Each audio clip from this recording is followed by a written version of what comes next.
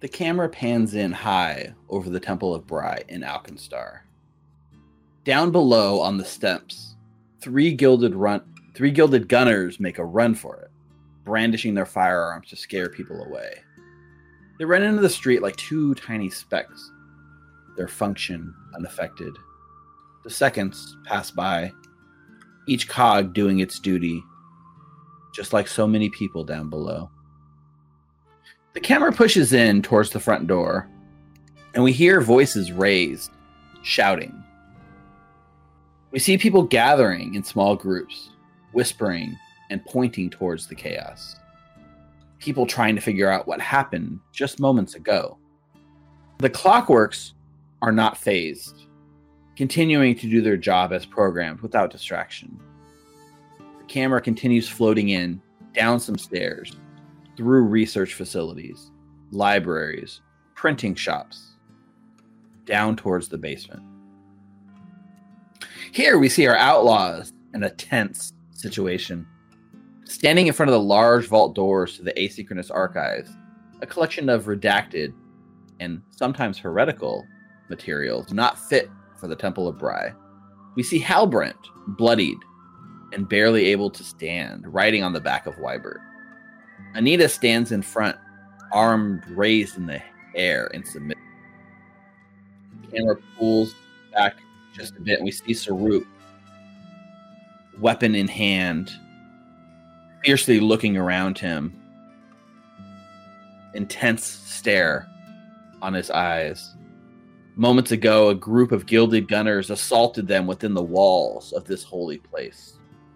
And now the temple themselves have turned against them. In a circle stand about half a dozen monks, each in an aggressive stance ready to strike. Behind them, a smattering of clockworks wield whatever blunt instruments and implements are within reach, ready to defend the temple. The camera pulls back a little more, and we see a tight shot, the angry face of Reficule. His firearm is raised, locked on its target. We see the beads of sweat forming on his brow, the slightly glazed over look. Something he saw within the sands of time, deep within the Asynchronous Archives, has unsettled him, causing his mind to be momentarily lost. The camera shifts and we see who he is pointing it at. A temple cleric, a tertiary cog named Mintakis, one whom acted as their point of contact so far. She remains calm, the holy symbol of Bry nestled across her forehead, hood up. I will say this again. Hand over your weapons, or there will be consequences. The monks each shift in a step, closing the circle in around our outlaws. For just a brief moment, Reficule stays zoned in, eyes narrow in anger. You can feel the anger through this tight, close shot of his face. And it's Anita's voice that breaks the tension and the silence. What in the bloody hell is going on? They set us up. Reficule! Put the gun down. Just stay behind us. What are you talking about? They set us up. How would you know? I look down at Refi. You want to tell her, or should I? How much did Muglin pay you to let the bumblebees in? Don't even know who Muglin is. I'm sorry. I think this is just a misunderstanding. Reficule! Saruk, you should... There's too much of them and only a few of us. Halberd's already fucking bloody. He's gonna die if we do something here. Come on. And Takis smiles. A little half smile goes up as she nods. You've chosen wisely. Can I sense motive on her and see if she did? Yeah, give me a perception check for your sense motive. She kind of like nods at the monks after you lower your firearm. Saruk, have you put yours down? No. Okay. It's not like ready to go, but it's not like stowed either. It's not pointed like Ruffy had it pointed at her. Yeah, Mm. I just put it down. As you get a read on the situation, you look at Saruk and Ruffy. You first of all, you notice something seems off with Ruffy, right? Something in him is different, a different Ruffy. You've seen him like this sometimes, but he's not in his right state of mind. Saruk, on the other hand, this is very out of character for Saruk and kind of worrying because you read Mintakis and her words. She doesn't seem to be lying or deceiving at all. Like, you buy what she's saying. You believe her that she's telling the truth. She was not behind this, and she doesn't know who Mugland is. So the monks start like kind of closing in with the nod from Mintakis, and like they kind of like they're not coming in super fast like to punch, but they're definitely coming in with like force. And one of them kind of comes up to you, Refi, and like puts his hand like on your pistol. Sorry, Tertiary Cog. This is unnecessary. This is a misunderstanding. We were ambushed by the Gilded Gunners, and we have no idea how they got into what is presumed to be a secured place. And we will get to the bottom of this once we've disarmed you. Nobody points a firearm at my head and threatens me and gets to keep their weapon. I will take responsibility for these two men. Truthfully, it would cause more harm and chaos if either of their weapons get confiscated from them. I will vouch for them. One of the other monks has walked up to Saruk and is like looking like way up at him and is kind of like put his hand out for the Giselle. We are all in duress. We have an injured companion here. We will head out as soon as we could. No confiscation of weapons are needed. Oh, you're not leaving until we get to the bottom of this. Could they keep their weapons? They won't. They will not. And then I look at Saruk and Refi. They will not point it at you again. Make a diplomacy check with a -2 circumstance penalty. So I'm gonna really quickly, even if you're telling the truth, I'm not giving up my weapon in a place where I was just, what's the word? Almost assassinated? I will use a hero point. I rolled an 11. Hero pointing this, okay? First roll of the session, we're using a hero point. Ooh. That's a 12. I forgot to put the clue in. You know what that is fate. Right. Still not enough to persuade her in this situation. And all she says is, if you've got nothing to hide, you have no problem handing over your firearms. You're under our protection now. Nothing will happen. And we can patch up your friend there. How does that differ from us being under your protection 20 minutes ago? You were not under our protection. You were released to the archives under your own cognizance. Will they get their weapons back? Assuming you had nothing to do with this? About being ambushed. We're in She the says, house. take their weapons, and each of the monks do as they're told and try to wrench the weapon from your grips. Do you guys let it go? I take a long, hard look over towards Annie. It's their house, Ruffy. At this point, we owe them, and then I show him my bionic arms.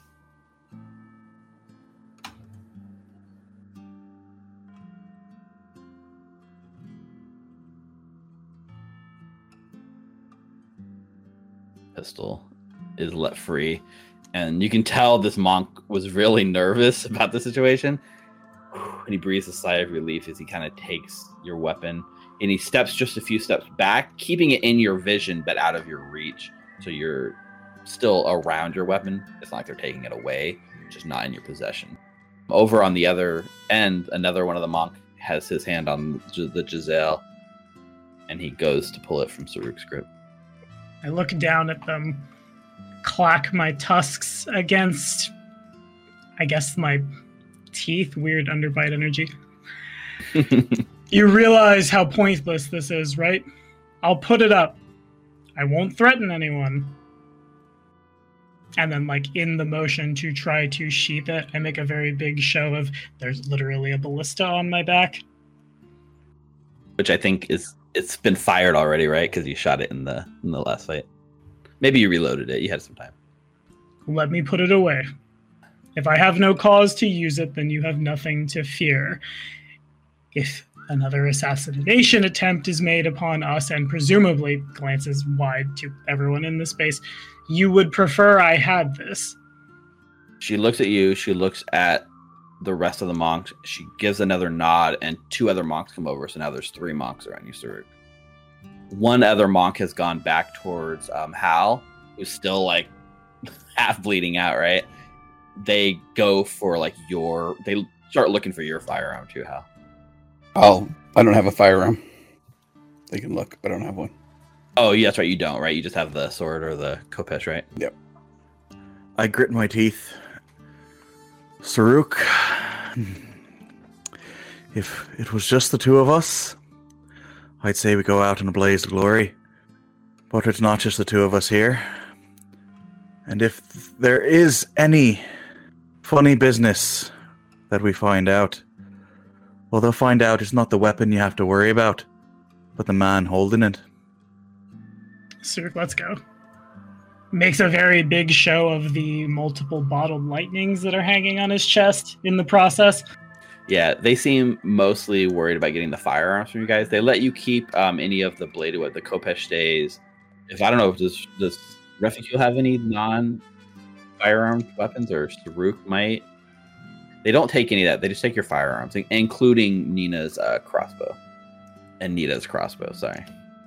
And once they get all of your weapons, she kind of nods, and they sort of like march you guys towards one of their sort of holding rooms upstairs. They don't take your firearms out of your sight. They leave them sort of around, so you guys, they don't want you to seem like they're stealing your weapons, but they just want to make sure that the situation is like contained. Do they pat us down? No, actually. Okay. In a show of semi-respect and semi-not trying to push the situation further than it needs to, they are content with taking your main weapons that are visible, the firearms, and then leaving anything else on your bodies. Yeah, you guys are taken to a sort of like holding room. They kind of bring you in, close the door on you, and like you hear like a heavy lock from the outside. The room is well kept, clean, very bright. There's a singular table in the center of the room that's kind of shaped like a giant bronze cog with like 6 chairs kind of in a circle around it. There's the only feature in this room other than this table is a singular clock on the wall that kind of just is really loud as it like click, clack. Like every second, it's just like going back and forth and sort of breaking the silence, making it kind of crazy. You can't just get in your own thoughts because this clock is there, ever present on your mind. And outside, you can see through the sort of opaque glass windows that there's guards standing outside. But for now, they just seem content to let you guys sit in here, giving you guys just a minute before they come in to like question you. And you can hear basically the way it sounds is Mintakis is ordering people to kind of go around, ask for witnesses. She seems like she's trying to piece together what happened.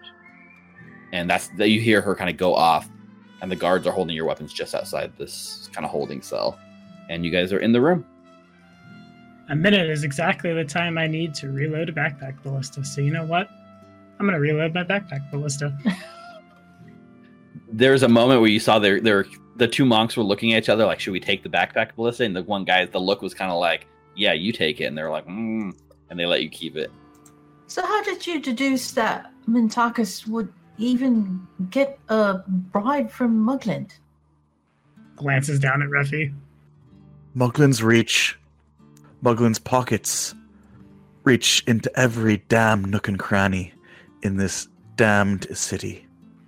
How do they know where we were? How did they get past everyone between us and them? How do they enter a secure archive that we had to get permission for? And for all we know, it could have been the acolyte that we were with, not Mintakis. I don't know. I just didn't get the feeling that she would be that type of person who would sell herself out to Mugland. She's too into all these regulations of I forgot, Rye. Annie. Outside of the people in this room. Wait, there are no monks in the room, right? They are standing like out, so they locked you guys in. There's just kind of standing guard outside. It's not soundproof by any means, but they're not actively like, sitting in the room with you. Outside of the people standing in this room at this moment, I don't trust a soul in this city. Not a single one. And I'm willing to believe the convictions of most of the people I have met in Alkenstar run like water. Of course, outside of the old man, Annie. The old man doesn't count. We know. We need to get out of this city. Yes.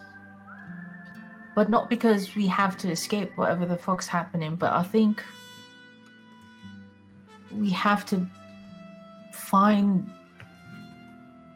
What's his name? Ollerman before Mugland does. I think us trying to find Ollerman is what's pushing Mugland to have us assassinated or ambushed. Really? Because whatever he has must be really important to him. There's a sort of loud, like, clicking noise as the sort of door, like, unlocks. You can hear there's, like, a giant key that sort of, like, the clockwork internals of the door, like, unseal. The door opens. You guys all kind of, like, look over. And in the room walks Mintakis, and she's flanked by a pair of these cog monks with her. And then awkwardly floating in at the very back tail end is the acolyte Duga, the one that was also with Mintakis earlier, carrying his big oversized copy of the Logic of Design. And the door sort of closes behind them, but you don't hear a locking sound. It just kind of closes. She kind of stands at the head of the room, right at one of the tables. She doesn't sit, she just stands. Looks at Refi. Looks at Saruk, kind of sizing them up. Notices that you've loaded your backpack ballista, sort of grins to herself. And puts on a PR smile, as she's so good at doing here. So, it seems we've had quite the stir here today. Based on our conversations, and her eyes do like a sort of sideways glance, and you see Duga, like she kind of does that sideways glance like at Duga a little bit. Our findings indicate you were the victims of this situation and not the aggressors. However, and she turns and she looks very sternly at Reficule. Do you mind explaining why you pulled a firearm and threatened me? How did they get in to the archives? How did they know we were here? Like sort of, there's like a long pause, and she's like, "That is none of your concern." And then behind her, you see Duga like looking at his own feet, like very nervously. I'm gonna sense some motive really quickly, I think. Sure, make a sense motive check. Could I as well? Sure. So You're you're saying, sense. I don't trust anybody, so I'm not even gonna. Yeah, you don't have. You can not trust him if you want. Yeah. You're telling us getting shot at is not any of our concern? The how and the why is not. And then she's sort of cut off from behind as Duga is like, just kind of starts speaking up, like talking over her, even though he's not really supposed to. And he's like, that was my fault. I'm sorry. I tried to be helpful. And as he starts speaking, you can see Mintakis like almost part of her wants to shut him up, But she allows him to continue speaking. Three of them came looking for you. Well, at least by description. I asked if they were your friends, and they said yes. They had come here looking for you. That you'd be expecting them. I may have told them about the asynchronous archives. They signed NDAs and everything. I'm sorry. They were very friendly. Saruk and Anita, who are doing like a sense motive on the situation, you both get the impression that Duga is not lying, not telling the truth, or not lying, he is telling the truth, not really concealing anything here. You both seems like it was like an honest mistake from his part, and what you read from like Mintakis is really like trying to contain the situation and the bad PR of the church and not let this information out, and she doesn't really feel that telling you that they failed internally is the best PR move. It's considerably better to tell us that there was a mistake made than to... Alas, the situation, as said, is not your fault. In fact, there is some retraining that must be done. And we do apologize for this happening. We would like to make clear here at the Temple of Bry, this is not something common within our temple. But there must be repercussions for your behavior. She speaks kind of sternly. Threatening a tertiary cog is not something we take lightly. For this reficule, you find yourself banned from our temple grounds for 1 year, including access to the asynchronous archives, permanently revoked. And she says this very seriously. As for the rest of you, you are all banned for a period of 3 months, with a year of asynchronous archives access revoked. I'm not sure what you found in those vaults, nor do I have a privilege to know, but it seems to have affected you all in a negative manner. I did warn you not to fall prey to the words you find within. Perhaps this period of reflection will be good for you. You know, I think so too. We should be on our way. Anita's doing her absolute best to not be a smartass right now. Why don't you worry about your own reflections and your own lessons that need to be learned, and we'll worry about our own business. She does look over at Mintakis, who opens his Logic of Design. He's shuffling through some papers, and you can see he's pulling up a few and looking, and he pulls out like 4 pieces of paper, and he puts them on the table in front of you all. And she does spread them out on the table, and she just points and reminds you all that you did sign NDAs here. You're not to discuss what you found in the archives with anybody, nor should you tell them about this little incident.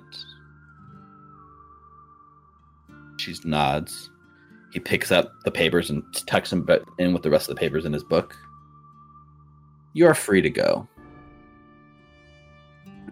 She calls for your weapons to be returned to you. The guards come in, lay your weapons on the table. The crossbow, the Giselle, the dueling pistol, all gets laid on the table for you. She asks for her sort of monks to escort you off the premises, and she leaves the room.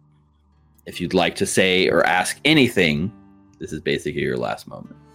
Yeah, sounds good. Let me just really quickly. That's probably an all right PR smile. Probably. I don't know how well a 15 crawls over the various perception DCs, but Saruk takes their Giselle, puts it in its sheath. Thank you so much for meting out just punishment. We will go reflect on the things we read that hurt us, because the things we read hurt us. And just out of the temple ASAP. as you rush out of the room, like Duga's just like kind of looking really like mouthing the words like sorry. Don't. I do that to him. And then just walk out. I make sure that Refi's in front of me. You probably have to give him a little bit of shove. I am. As soon as the 5 of us, I guess, with Wybert, clear the door. Can you believe it? Those words, they shot at us, and we should reflect on the things that we read that about I hate this fucking city, Majagua! Can we leave now? Wybert's patting Saruk in the back. I'm not feeling too hot. Oh. I'll do a... alright, just... You can continue riding on, Wybert, for now. Should we go to the Barrel and Bullet? Yeah, let's get everybody and the stuff together, patch up the old man on the back of the construct, and then go far away from this place. You know what, Saruk? I'm with you. I really wanted to say a lot of things to that lady earlier, but at the same time, like, she has the power, yeah, because that's her temple, but she was a bitch. That is a word for it. She was a cunt. Oh. That is another word for it. Besides, when did NDAs really, like, affect us? So, I mean, did anyone actually read the contract they signed? Or did they just sign it without reading it? No, I signed with a different name. That's right, yeah. And Refi signed with Raffi, so... Yeah. I just was curious, did you guys actually read what you were signing, like the fine print and everything? No? Okay. Because, yeah, probably not you don't know what you fine signed. print terms. I think it was Imp Willie, so we didn't worry about it. What a callback. So without too much ado, if the Bear and Bullets where you'd like to head, you guys are able to sort of make your way back across Skyside, across the bridge over the Estradi Bridge. So you can see like below, like all the boats sort of going up and down the river. There's a huge collection of them at Alkenstar Falls, parked at the top of the waterfall, and they're just waiting for their turn to get on the screw to go down to the bottom of the river. The smog starts getting thicker the closer you get to Smokeside. The little bits of sunlight that were kind of creeping through disappear behind a thick haze. Everything gets a little like orangey purple, and we're welcome back to Smokeside, where you watch a guy get mugged on the corner right in front of you. I mean, I feel like Saruk would step in and definitely stop that, but go off flavor text. Yeah, no, you can stop but like you're back in a more rough and tumble part of town. The shield marshals are much less prevalent here. I will say Saruk's able to stop the mugging from happening, but the attempted mugging definitely happens in front of you all. And we make it back to the rough and tumble side, where we come home to the Barrel and Bullet Saloon. I don't like that I feel a little better because I hit someone in the head with my shield. But I guess I'm going to take that walk in the door. Phoebe, I need to get really drunk. As you walk in the door, it's still early enough in the day. Actually, you guys did 16 hours of research. And then before that, we were doing something else, yeah. Yeah, so you guys have basically been up all night, pushed to the limits. We were kind of like early morning the next day, I suppose. Not a lot of patrons in terms of like bar customers this time in the morning. But the scene you sort of see when you come in the door, you see a rat sort of running through the bar. And then behind the rat, you see Masu like chasing the rat around the bar. And then behind Masu, you see Sylvia chasing Masu, barking like at the cat. And then in tow behind that, you see Jonaya, who's like running and like, no, stop, you leave Masu alone, and like chasing the dog, and there's chaos. And you just see a very exhausted Phoebe Dunsmith sitting at the bar, hand in her face, like half asleep. And when you come in and say, what was it you said to her, Saruk? Phoebe, I need to get very drunk. She's like, already ahead of you. And without even like waking up, just pours a shot glass on the counter and sets it on the bar top for you guys to join her. Muglin just tried to get us killed at the temple. Now. Phoebe's obviously had a very hard day babysitting the motley crew that follows us. Clearly she's had her own problems, and we don't need to foist ours. Another, please. You hear a voice sort of tucked away in the corner of the bar, you hear like a voice call out, which was weird because it didn't seem popular a second ago. And it's kind of a raspy voice, and he's like, "This one's on me." And you guys look around. This voice, it's Shoma. Shoma, the man that you sort of like knocked over the head and dragged back here so many like weeks ago. He's just hanging out in the bar. And Phoebe's like, "That one's been waiting for you." And he sort of hobbles over to the four of you and asks for to buy a round for the four of you. You see Anita like stepping away immediately. Yeah. Cyril will position himself such that he is between Shoma and Anita. He sees the way you react to him, and he like stops. He's like, I understand. I needed to apologize face to face. I am so sorry, Anita, and all of you really for the actions I put you through. I won't sugarcoat it. It's been rough for me. I know it's not an excuse. Phoebe and I have been talking. I think I'm ready to go back to my life, pick up the pieces and start again. But I couldn't do that without offering my apology. I'm not obliged to forgive you. Not yet. Fair. I don't. This is just one of the many steps I need to take. You can take the drink, you can leave it. Just know, one alchemist to another. I've spent my life learning how to change things from one thing to another. Now it's time that I learn to change myself. And he picks up his drink and he offers a toast to change. Sure. You know what? It's been a crazy enough. I don't even know what fucking time it is.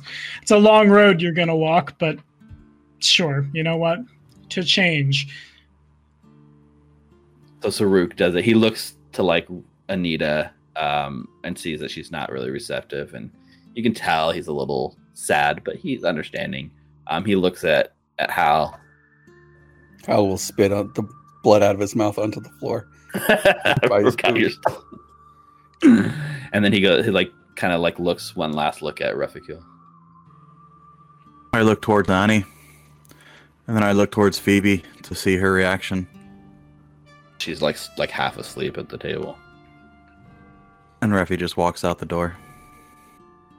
I deserve that. To change, he takes his drink, sets it down, puts his coat on, and then sort of starts meandering back out towards the door. And like once he's gone, Phoebe pipes up and just before he leaves, I think as he's getting up, you have an incredibly long road to walk, and I don't think anybody I serve with is such a strong word will ever forgive you.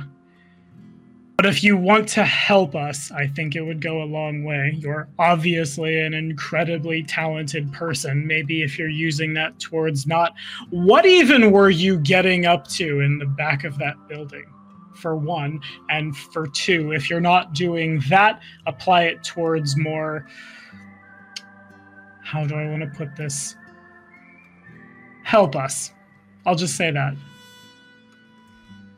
Well, I mean... I used my alchemy to make a living. The only people that appreciated what I did tended to be criminals, so, you know, I supplied the criminal underworld with whatever they needed and cashed my payday. Didn't really take responsibility for what they did. That was on them, not me, right? That's a very long, very difficult conversation that I, quite frankly, do not have the spoons to have with you right now. Well, I don't think you have too much to worry about. My lab's kind of destroyed. Everything I have is gone. I'm starting from square one, but if there's anything I can help you with, my door is always open. Hal will step forward, like get within like an inch of his face. It's like flaming hair. Yeah. You're gonna find yourself an empty book, and you're gonna write down every recipe you know in that book and leave it on the bar when you're done. Oh, okay. Sure. My recipe book is back home at the office, I could probably... You know what? I'll wing it. You think you could manage to wing some of that?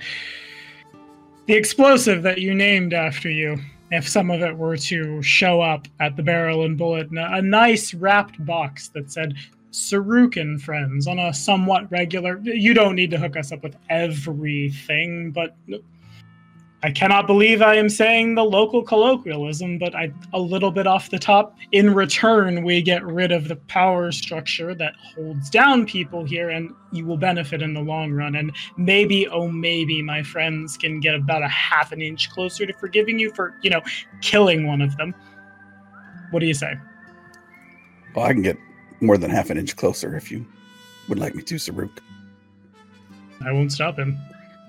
He kind of swallows. Right. I mean, it'll take a bit to get my lab up again after the explosion, but first batch, it's on your doorstep. Scout's honor. Sure. Sounds good. And he sits at the journal and starts writing off the top of his head his formula for his Lyserium that he knows.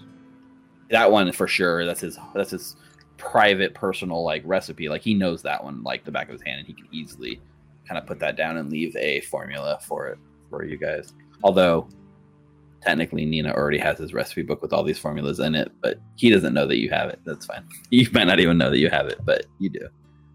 And he does write his recipe down. It takes him the better part of an hour to sit there and scrawl all his notes and fill the journal with everything he needs to make sure you know how to make it.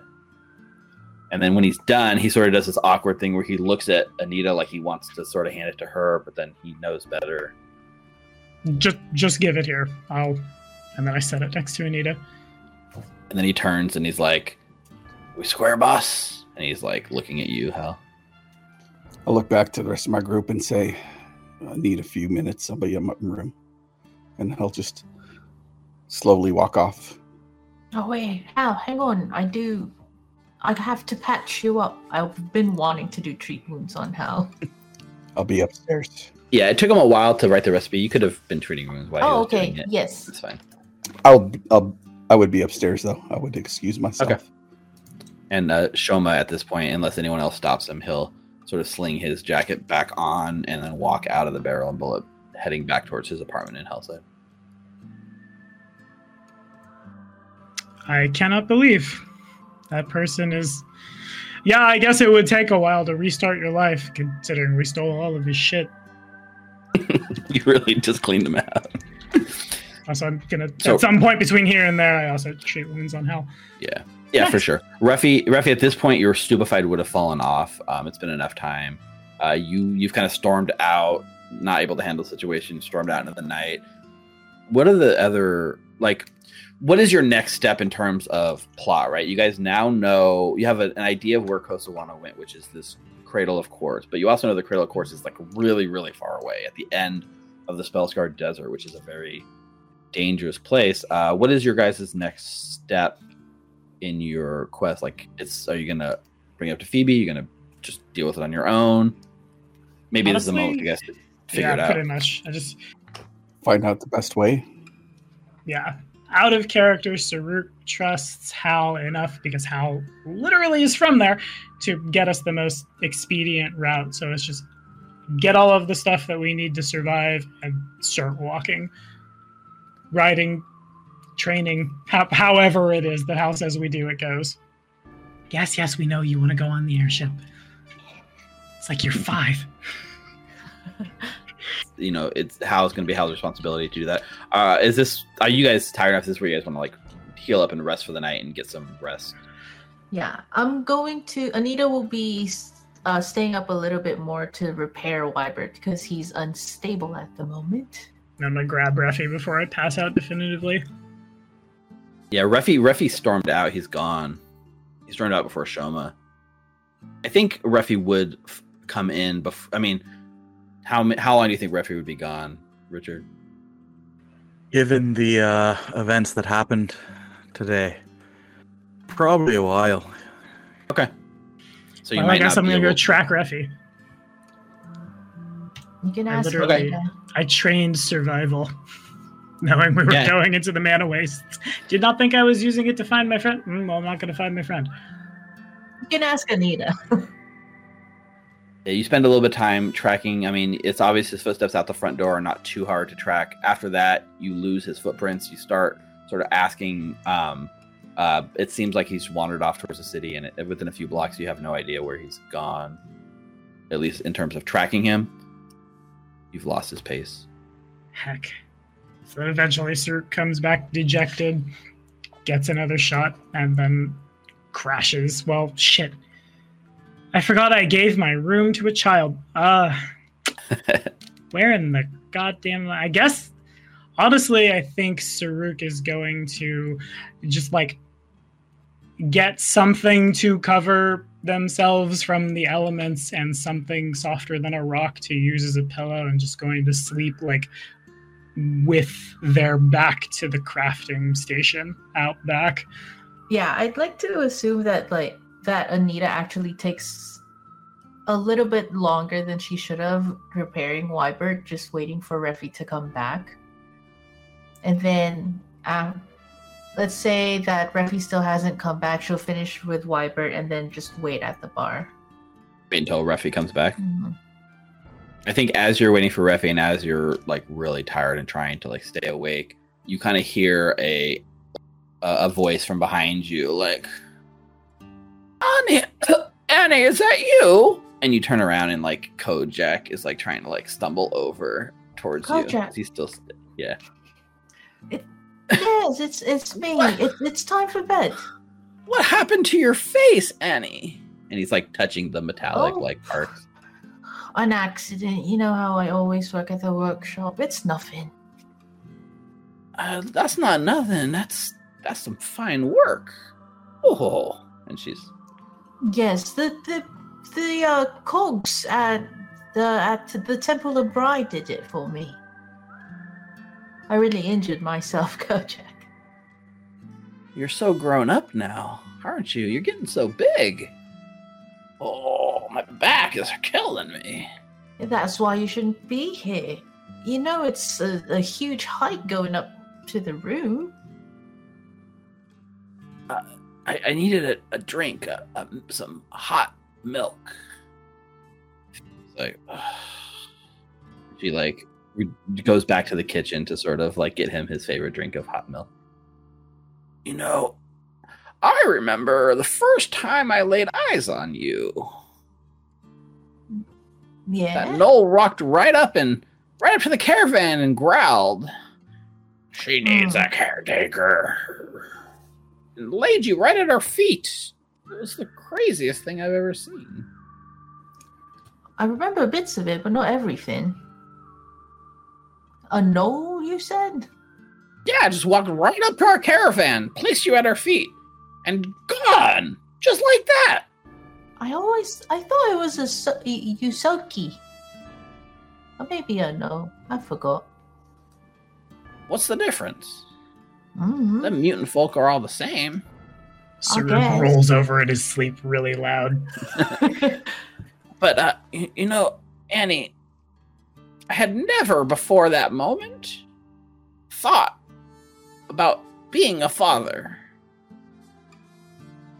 But I want you to know, not one moment since have I wanted anything more.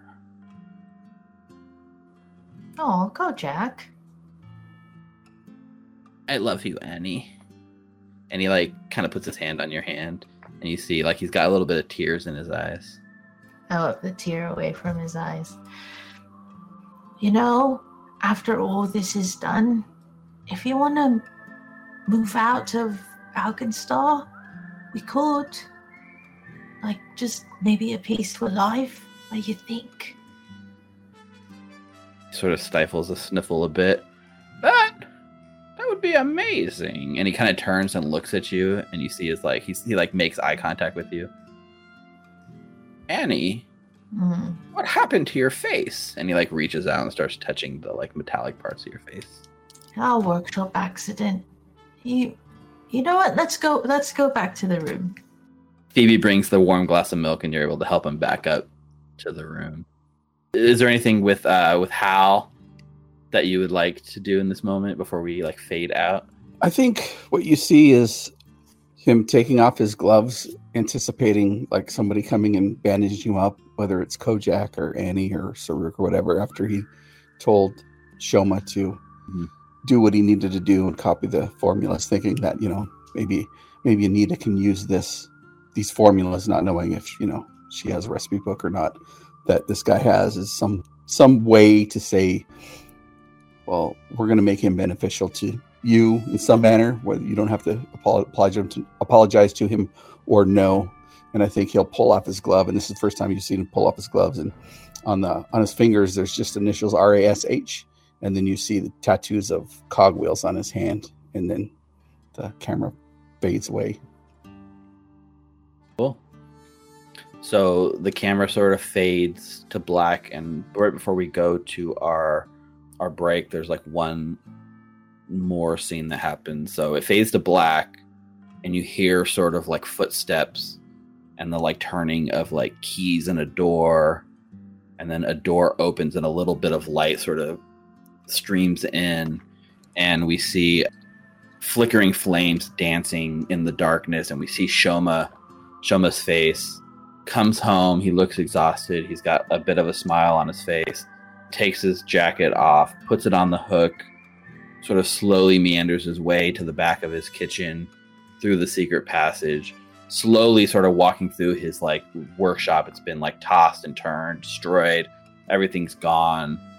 He's kind of slowly walking the halls back towards his sort of laboratory, and he steps into the room, and he sighs to himself very sadly, looks over the giant machinery, the whole lifeblood, everything that made him special is destroyed, gone, up in a blaze. Broken glass shattered around the room, and he just looks a little sad, but hopeful at a new start, a chance at redemption. And there's a little bit of noise off screen, and he looks up towards the giant statue of Norgorber that's in the room. And you see a sort of like look of panic on his face. And he gives like a little nod, and all you hear him say is, "I knew you'd be coming." Or more like, "I knew you'd be coming." He looks around. He's like, "I got nothing left. Nothing. What could you possibly do to me?" And the camera pans, coming out from the shadows behind the statue, right? Reficule standing there in Shoma's house. You're wrong about that, Shoma. Like you said, you've got a chance to restart, to rebuild, don't you? I guess that's up to you now, kid. But I don't think that's going to happen here in Alkenstar. I think you're done with this city. And I have his backpack already packed with his things, and I throw it at his feet. Seriously? I've heard stories about you. Stories about a demon, is it? Eyes look up towards your horns and your glowing eye. Am I one to speak? His flaming hair. Quite a pair we make. There's no hope for people like us in this city. And, well, let's just say, I'd sleep a little bit better for my friend's sake, knowing that you're not in it anymore. He nods. He looks down at the backpack, kind of bends down, picks it up, unzips it to see if you've packed his nice clothes. I've packed everything. Slings the backpack like over his shoulder. You don't mind if I walk you out to make sure that you're actually on your way? I mean, I have no cash. Where am I going? I toss 5 gold at his feet. Anywhere but here. He nods. bends over, picks up the coins, reaches out to shake your hand. I don't take it. I'll walk you out. Right. Turns around and begins like walking towards the door as he's like just kind of talking back, like, never thought the demon had gone soft, but I appreciate the change of heart. We can all change, can't we? I'd like to think so. And T starts walking out, escorted by Ruffy. Once we get outside. You know what? I'm not so sure people can really change. People like us, anyway. Shoma, you're a scholar, aren't you? He stops. The loud, rushing Alkenstar falls, like spraying you guys with water, kind of coming through. I am. Let me share with you a lesson that Alkenstar taught me. One of the very first things I've learned.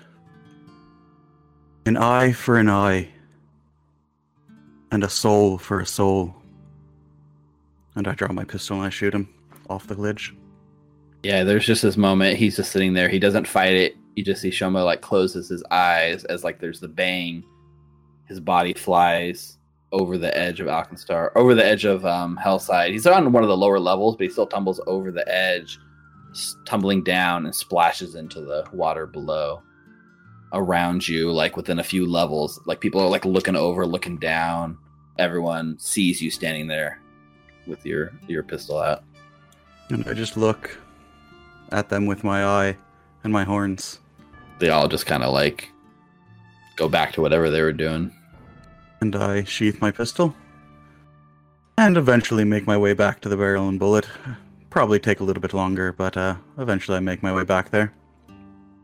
So after sort of a deep sleep, a chance to recover from a long night of studying, being assaulted, Saruk, you're woken up by a rough tongue licking your face. You found yourself sleeping outside. You got like a hay bale for a pillow. You're kind of tucked into the back corner away from things. You know, it's softer than a lot of places, but it's not your bed because you've given your bed to Jonaya.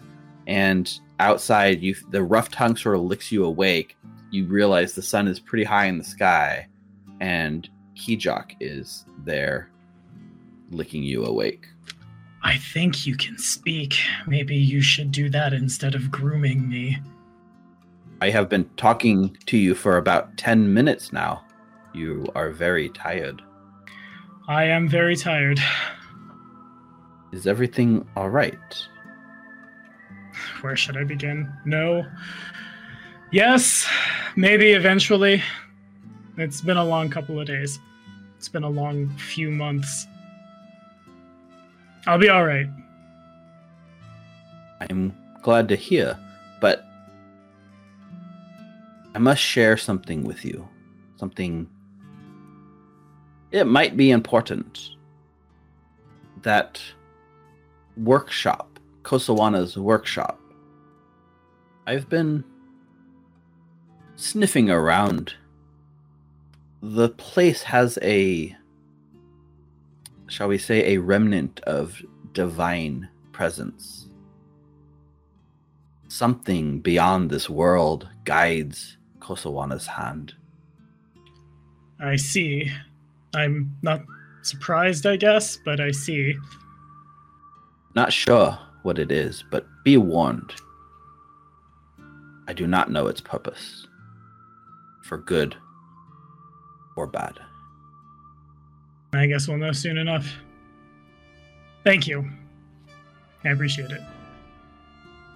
He sort of like nods and then jumps into your chest and like goes back into the armor. Before he does, I'm gonna try to like hold a hand up to stop him. Wait. I need a favor. Yeah.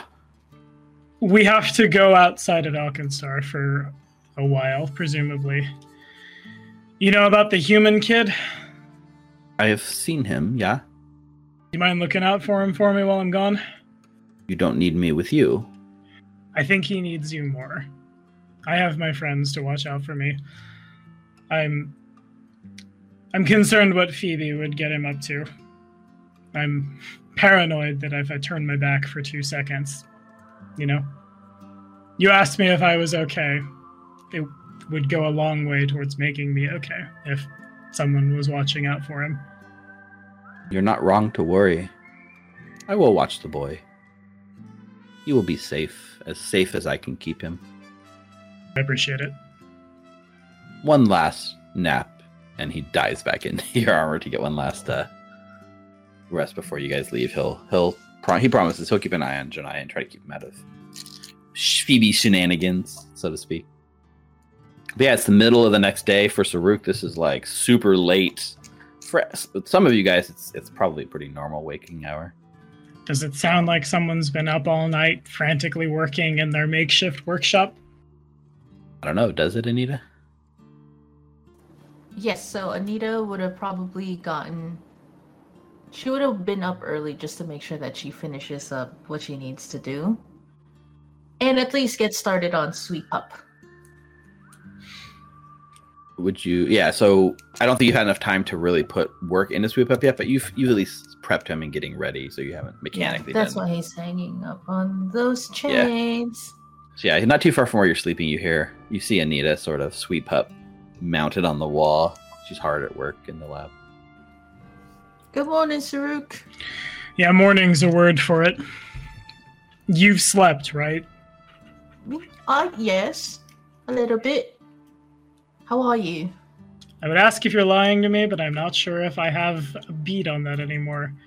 I think Thank you, slept. by the way. Yeah. Fair. For stopping us from having a shootout in the Temple of Bry for having better judgment than me, apparently. Oh no, I was absolutely wrecked. I was nervous. I was afraid that I would say the wrong thing. That is not my expertise.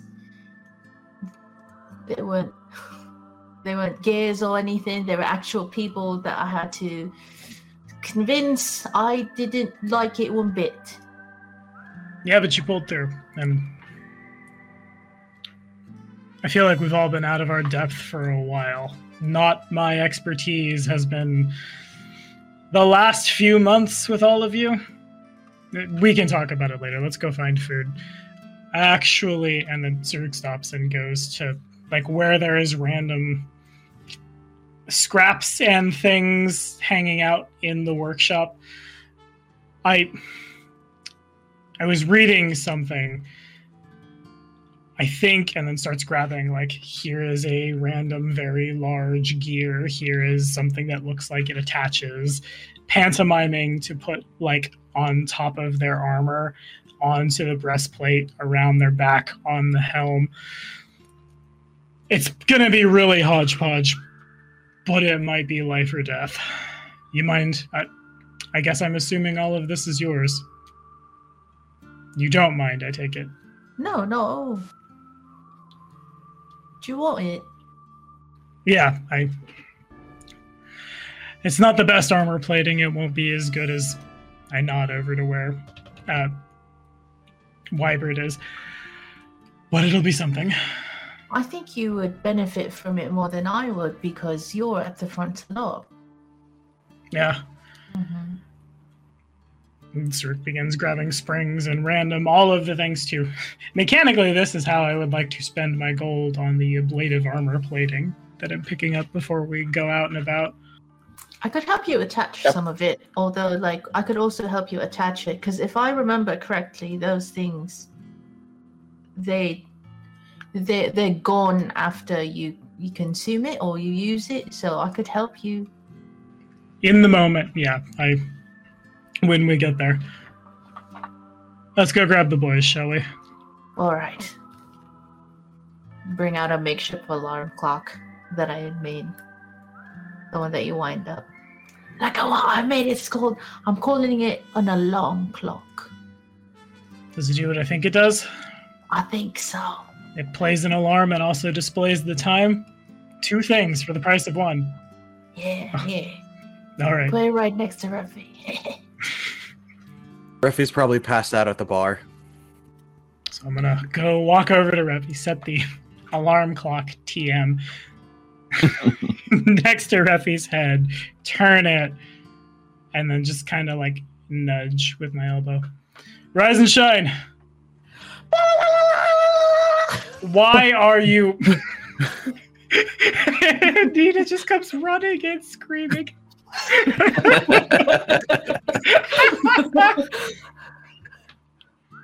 What the bloody? Nice. You look like What's shit. going on? Nothing. Everything. Right. You okay? What in bloody fucking hells was that noise? I look over to Anita. It's an alarm clock. You know I didn't set it off, right? That's an alarm clock. Fascinating. Wow. Sounds like a terrible fucking idea. It probably is. Oh, It gets people up. He becomes run out of the back door, like barefoot, pajamas, shotgun in her hand. Like, what's going on? Oh, don't worry about it. Science at work. It inspires punctuality. It does. Look how many people are here punctually in response to you yelling. He'd be like, it's really considering just shooting it right now, but she thinks better of it and stumbles back to bed. We call that a snooze. That is a word for it. All right, shall we wake up Halbert? I think you woke up half the bloody neighborhood. Now all of Hellside knows we're here. Oh. Hal? I look up if Hal really did wake up. We all just glance to the top of the stairs. I think he should Nope. be down. Nope. Okay. I don't I'm think very so. surprised that Syl isn't barking up a storm in response to someone suddenly shouting. It's a well-trained Head up. animal. I'll bring him some coffee. We'll make a man out of him yet. Swift as the coursing Ustrati. Hmm. That's a saying now. It makes sense to be a saying now. Sorry, I like it. Go up and knock on Hal's door. I would say mysterious is the dark side of the moon, but canonically there are demons and shit on the dark side of Galarian's moon, so let's not say we did. Halbert. I'll open the door, just still all bloodied up. No. He gestures, come on in, let me get my stuff. He'll reach across to his table and take a glove, and on the other hand, it's initials that say AKUM, and you see some clockwork tattoo on the back of his hand. Do we see it, or is... Grabs his stuff. I mean, it's up to you. Are you there? Probably see it. Yeah. And with the clockwork tattoo, right? Ooh, what's that? Ah. Memory of my friends, and he'll hold out the rash. This is Refugule, Anita, Saruk, and Halbrand. And this is you,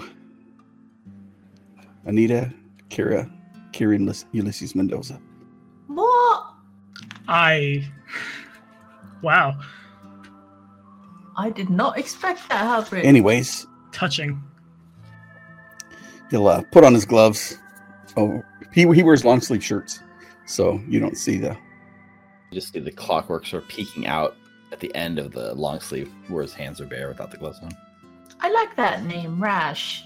We all like rashes. We're right in it. It's hard to get rid of us. You literally came back from the dead. That's objectively correct. Just wait till we get out on the mana waste. Really get some rashes. I believe it. Wait, hang on a second. Let me patch you up a little bit more. We didn't patch you up fully last night. All right. 2d8, because with assurance. For an hour, so 40. Oh, that'll get me up to top. I have 73 hit points now.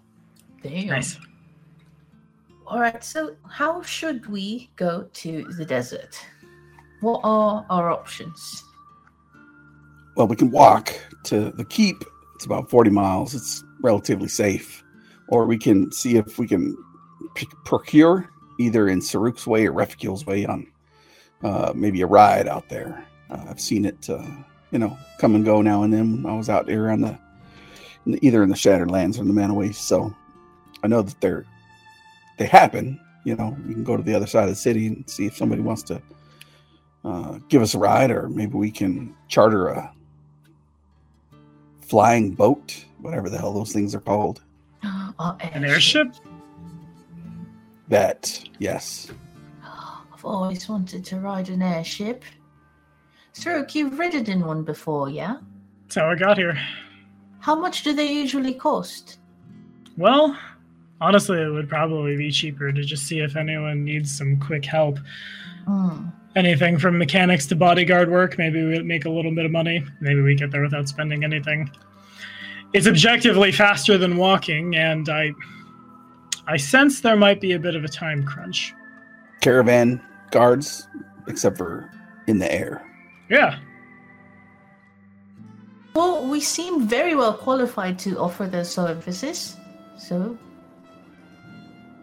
should we head to, I think, Anita would know where the airport is, right? Yeah, so there's a whole area in Skyside called Pilot Square.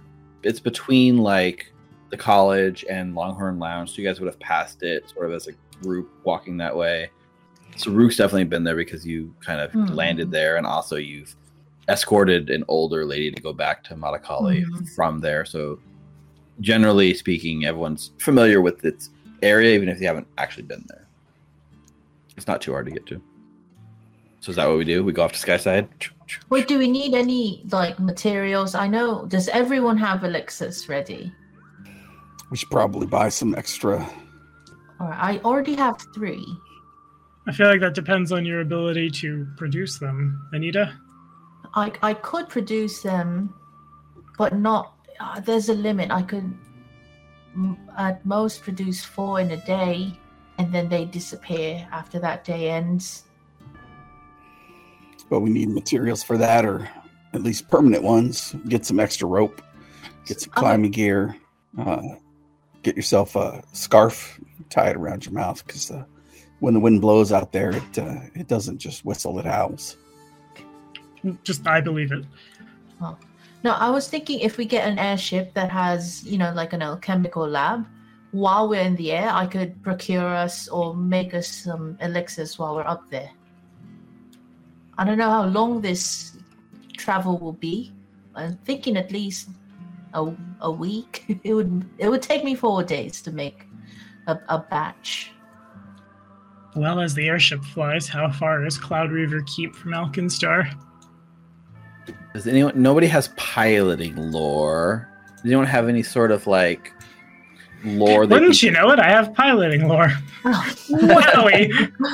Oh, that's true. You can prepare any lore you want for the day, right? We're still in daily prep, right? Yeah, of course. Boom! Piloting lore. Investigators Right, are the coolest goddamn Give me a thing in recall the world. knowledge. One more. And wouldn't you know it? This is my lead today. Wowie! That's what investigators do. So given your knowledge of airships, so it really depends on the style of airship, because airships come in a variety of sizes and different shapes. For instance, some are just simple balloons with a single pocket of gas and a basket attached that kind of floats with the winds. That would be slower. But if you're talking about what people consider to be the bread and butter of Alkenstar airship, these are sort of known as rigid ships. They've got structure built into them. They've got multiple pockets of gas pouches, so that way if one gets punctured, the whole ship doesn't go down. These are ones that have much greater distance because they have engines built in that can kind of propel it while it's being lifted, and they're steerable. And they usually are kind of accompanied by a cabin on the bottom that can transport lots of people at a time. And that's kind of the basic of what an airship would be in Alkenstar. One of those from here to Cloud Reaver Keep would probably take 1 day of travel. And given the distance from Cloud Reaver Keep to where you're looking to go, you're probably looking at 3 to 4 days from Cloud River Keep to the Cradle of Courts, barring any terrible weather, things that would make you have to take like adjustments to your route. Yeah, so I don't think we're gonna have time between here and Cloud Reaver to bang out anything unless we take something really, really slow. Maybe if we can charter something from Cloud Reaver all the way to the Cradle, but that seems so... My, a very giant woman must have kissed the side of that airship. That's incredibly big lady. There's lots of giants around Alkenstar. This is true. So this is an example of like an airship, and like this airship, even though the picture's kind of small, realistically you're looking at like it's like 60, 90 feet from tip to back, and like pretty tall too. Like the cabin underneath is enough to house multiple people comfortably. So the scale in this picture is kind of betrays how big this airship really is. For sure. This is an example of a common airship you'd see in Alkenstar. Well, I feel like we get to Cloud Reaver and then go from there. In a perfect world, we would just get immediately transported. It would be very easy, but I'm guessing that perfect world won't happen. It's a timey-wimey thing that's meta for this adventure. Wah! And then off we go. Maybe we just get how many days we're going to be out? One life potion per day, elixirs of life, whatever the hell that stuff was. That's not a bad idea. Yeah, that's a great idea. So I've given here how while I was passing out elixirs already, so here's one more for you. But that's a great idea. I just don't know how many. What do you say? How many days of? How many days of travel we'd be doing? At least one, it sounds like. Okay. Everyone has. I wonder if we could have a chance to shop when we get to the keep. Or should we do everything here at Alkenstar? Would I know what's available at the keep? Possibly, yeah. I think I'd say even without a lore check, because I think part of what you've done is do stuff. You know, you've worked with them and stuff. The keep is sort of the easternmost military outpost in Alkenstar's sort of holdings. You know, they kind of protect the border, keep things from the Shattered Desert, or sorry, the Spellscar Desert from coming in towards the city. Most of the defense of Alkenstar region is focused on the west side towards the Shattered Ranges, where the gunworks is, where Dongan Hold is, but there's still a little bit of threat from this side. So there's this one outpost that kind of manages it, and people range from there along the border, just kind of keep this area safe. What you know about that keep, Cloud Reaver Keep, it has the basics that you would need for any sort of adventuring party or military type outpost, things like that. You can get food, you can get clothing, you can get simple weapons, nothing too crazy. It's not as, the selection's not as high as it would be in the city, but it's absolutely a functional shopping hub that you could buy that people would be able to stock up on before you take a journey. Is elixirs of life common adventuring gear? Yeah, so because it's the settlement is a high enough location, you'd be able to buy those. Okay. Yeah, and, I mean, we could probably get everything we need to go out in the desert. At least that's where I would stop before I head out.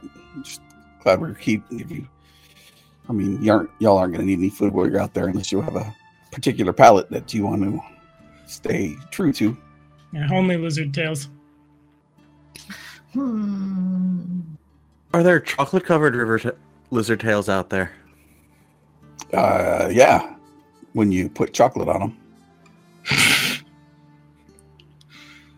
I'll be back, and I go buy some chocolate. Chockies. Jockey. Yeah. Your favorite chocolate shops. Not too far from Pilot Square. It's on the way. That's the only thing Refi buys in preparation. Oh boy, of course. Yeah. All right, so everyone still has their cauterizing torch, yeah?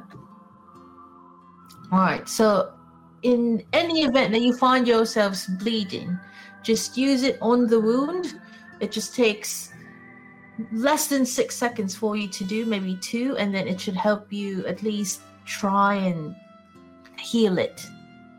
Yeah, I suppose applying fire to a burning wound, it's not the craziest thing I've heard. It'll hurt like a bitch, but it would stop the bleeding. I feel like at that point, being in great pain is kind of a foregone conclusion. Yes, because we've all almost died by bleeding. Probably hurt less than that alarm clock. That's gonna earn us a lot of money at some point, Ruffy. Just wait. Yeah, so just on a gamekeeping sense, once you leave sort of the confines of the city and sort of travel out and beyond, that's when, we start worrying about things like managing the resources, ammo for your weapons, food, supplies, stuff like that. So definitely make sure you're like, there is no stopping for bullets in the middle of the Spellscar Desert. Well, alrighty, let's break out that equipment table. I put all my bullets in the all my extra ammunition refuel is in that bag over in the workshop. It's in the party loot. Coat pistol. That should be enough.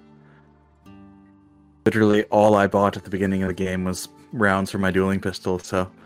Right, I remember that. You just I bought 200 rounds off the start, so I don't worry about it anymore. And a waterproof carrying case, of course. Shall I get the rope? I think I already have rope. Okay, I'll grab rope.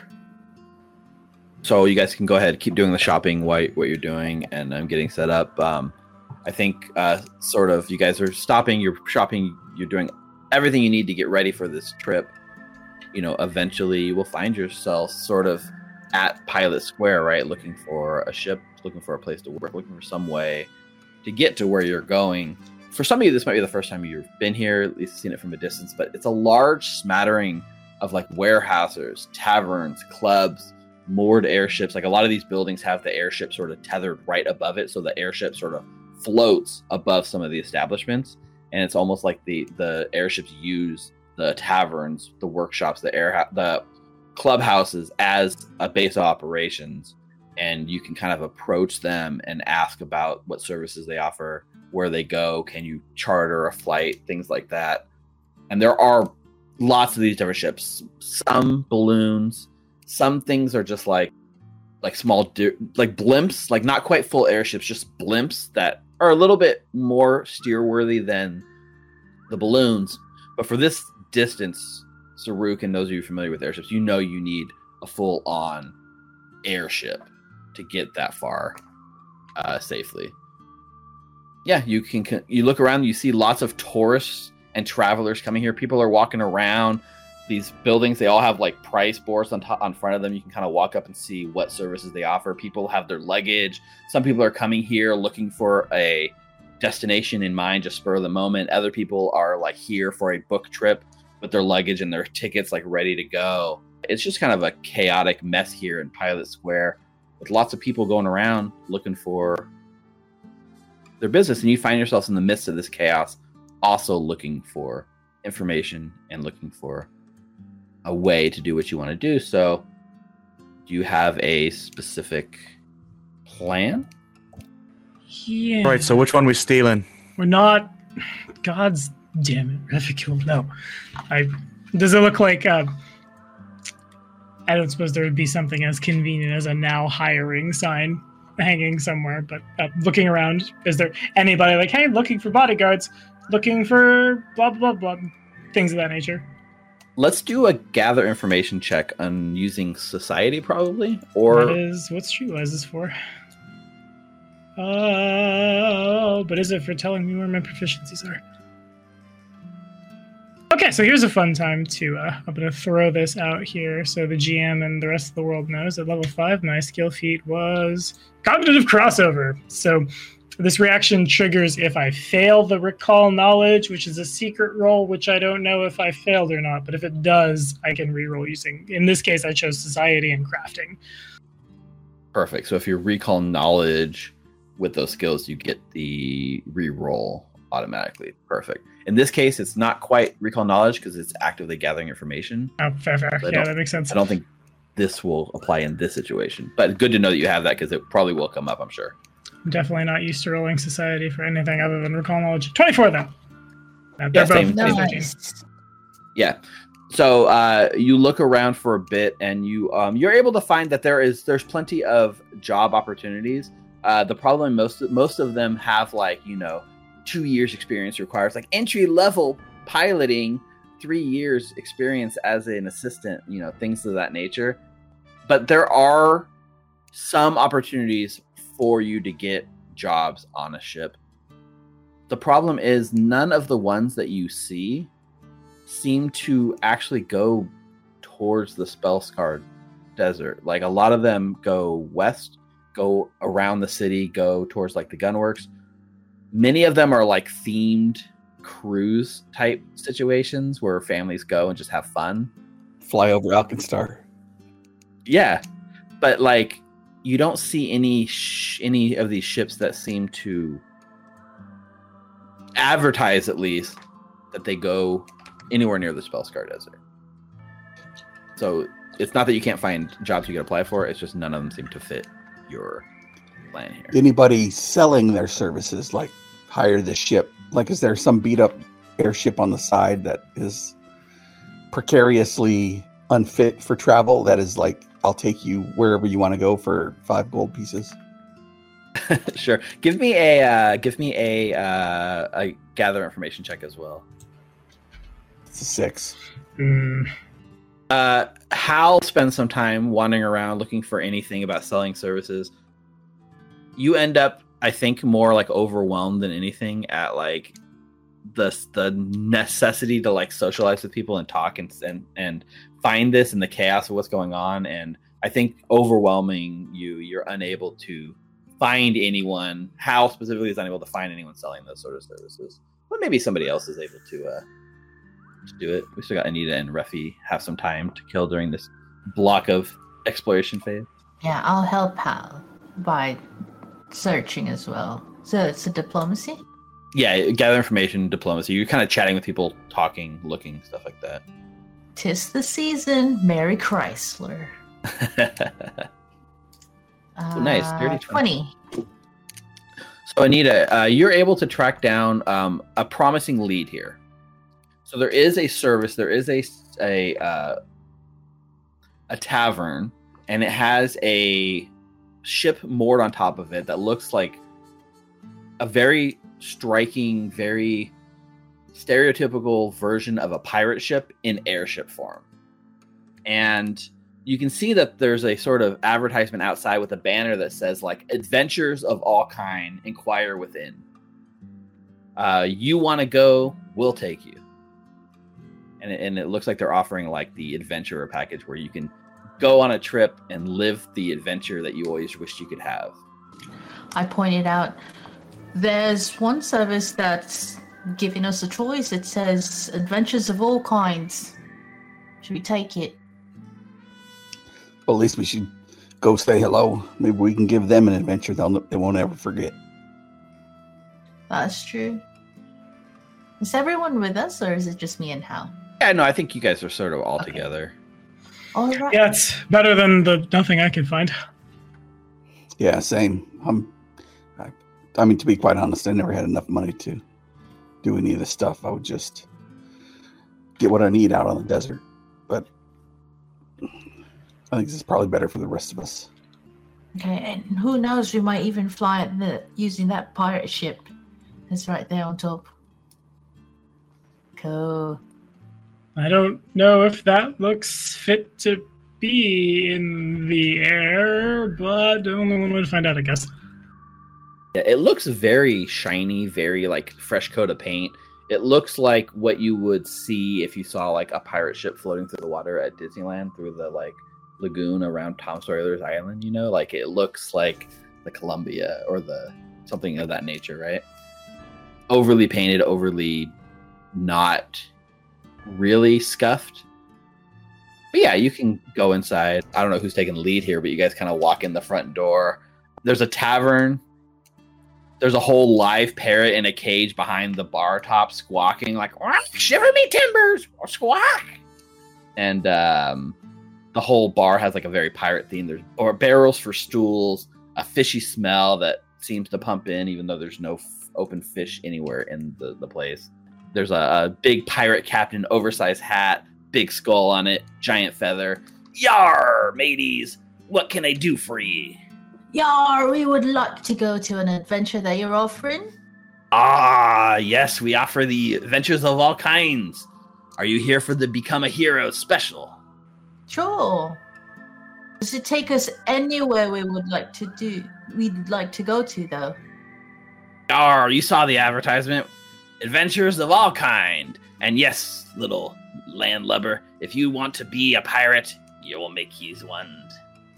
I look to Saruk, Hal, and Refi. I'm not confident on this choice anymore. I'm just gonna sense me some motive, I think. Yeah, go ahead and make a sense motive check.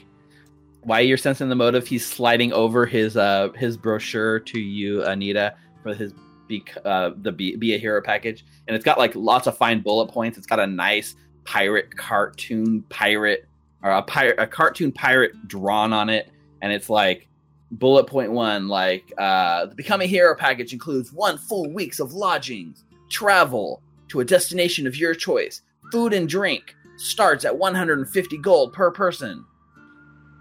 That would be how they afford the fresh coat of paint. Fair enough. Yar, the Sandy Dunes, the most adventurous boat in all of Alkenstar. You're looking to be pirates? Some adventure?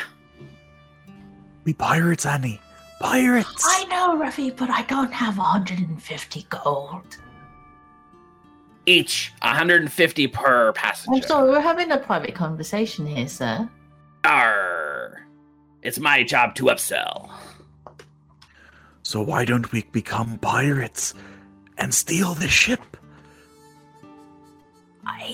You know how my ego gets in the way of everything?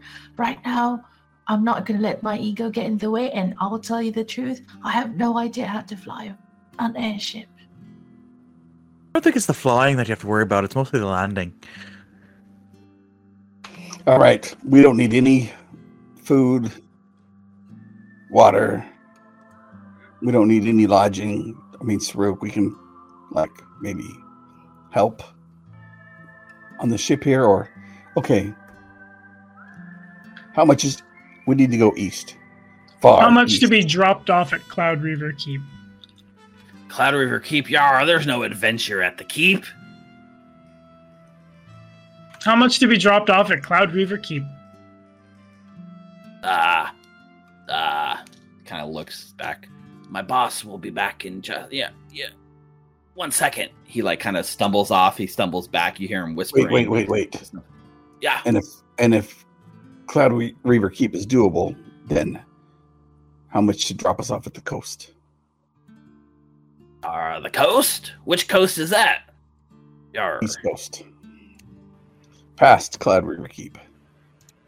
The Obari Ocean. We're not asking to go all the way back. There's nothing in this world we aren't up for, matey. Apparently. Wait, did you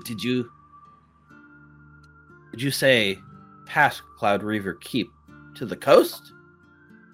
That is what he said, yes. You're talking about the Spellscar Desert. Yes. Isn't that where the adventure is? Immediately the door, there's smash cut, and you guys are standing outside the tavern, and the door is slammed on your face. And you sort of hear you must be kidding me. I, a man of esteemed actor skill, would never go on such a suicide mission. Good day. And you also definitely wouldn't break character, would you? I've met pirates before. Nope. That guy is all hat and no pirate ship. The sense motive check you get for sure, Saruk, is that this whole deal is it's a dolled up package for families and kids and people that want to adventure without really the danger. All hat, no cattle, or much of fucking anything else. I think you guys have the right idea, but you kind of go around everywhere you inquire about the desert going to Cloud River Keep, past Cloud River Keep. it shuts down. Nobody wants to do it. Everyone says it's too dangerous. It's not worth it. Blah, blah, blah. You're starting to get stonewalled no matter how it goes. You find cheaper alternatives, but nobody wants to go to the desert. Maybe we should ask Phoebe. She seems to know people. And right when you say that, right, sort of like the wind whips up and a huge sort of dust storm blows through the area, which isn't uncommon here. Hal sort of pulls up the thing like usual, right? And right at that moment, like you're smacked in the face, Hal, by like a piece of paper that just clobbers you across your eyes. You pull it out, look even through like the storm, and you're holding a flyer.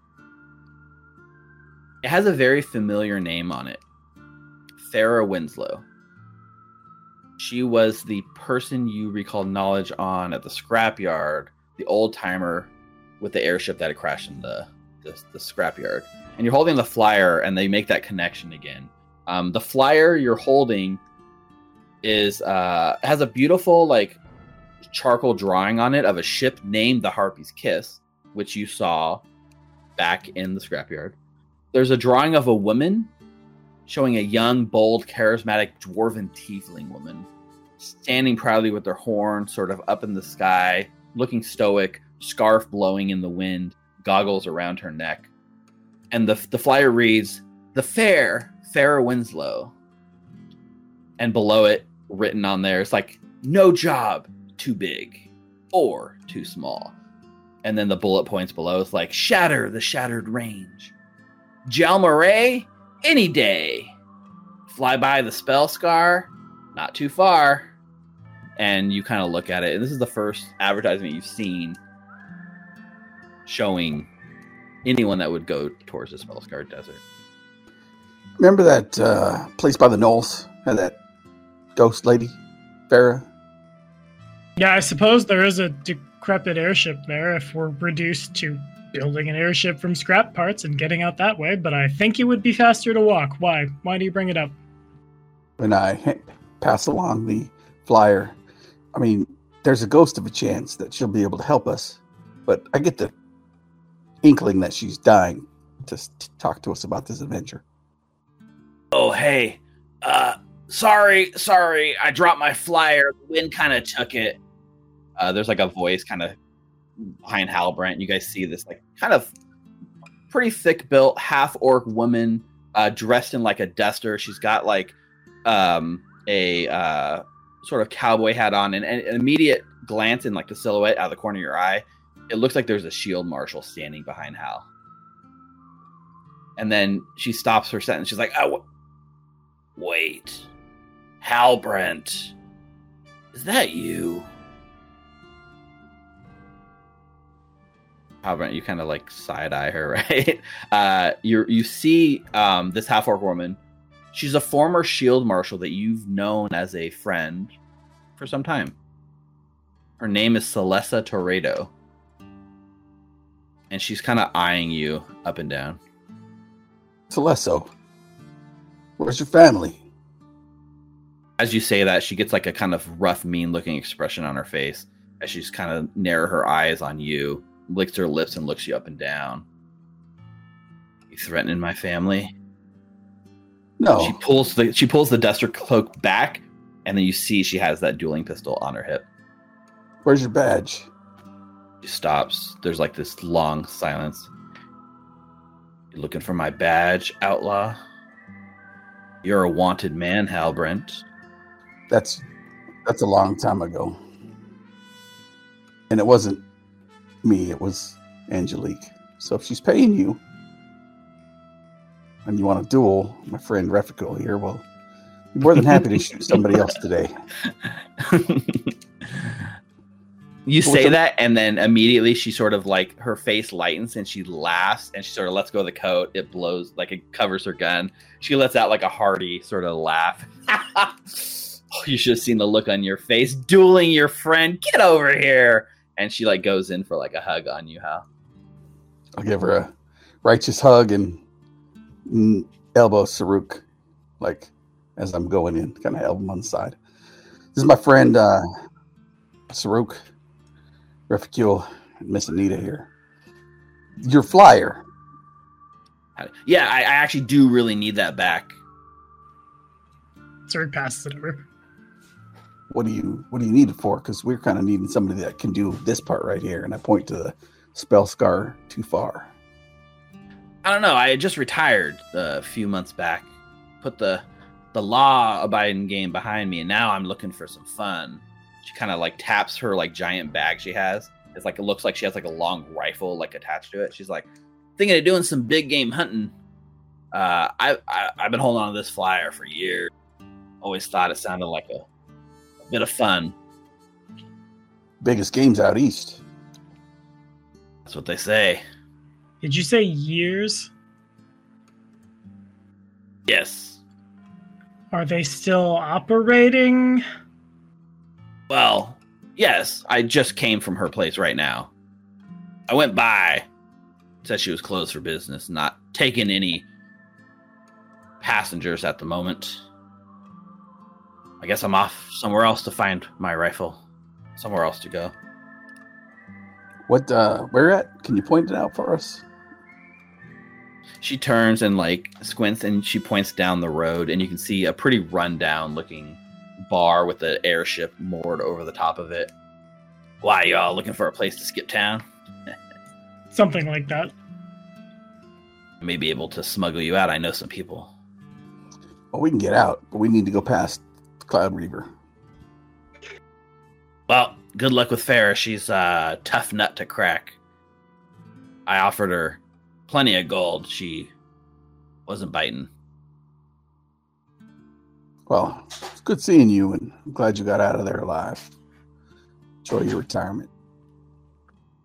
I will. Hal, Ruffy, Anita, Saruk. Picks up her bag, takes the flyer, tucks it in, and she's off to go find another place to do her hunting from an airship. Let's go see what the Farah has to say. No ghost puns? I'm disappointed. I agree with you, but I am disappointed. I do my best. Yeah, no, I can't find a pun and do my best, but sure. I'm sure you're just... Well, shit, I should have one. I'd start walking towards where the place is.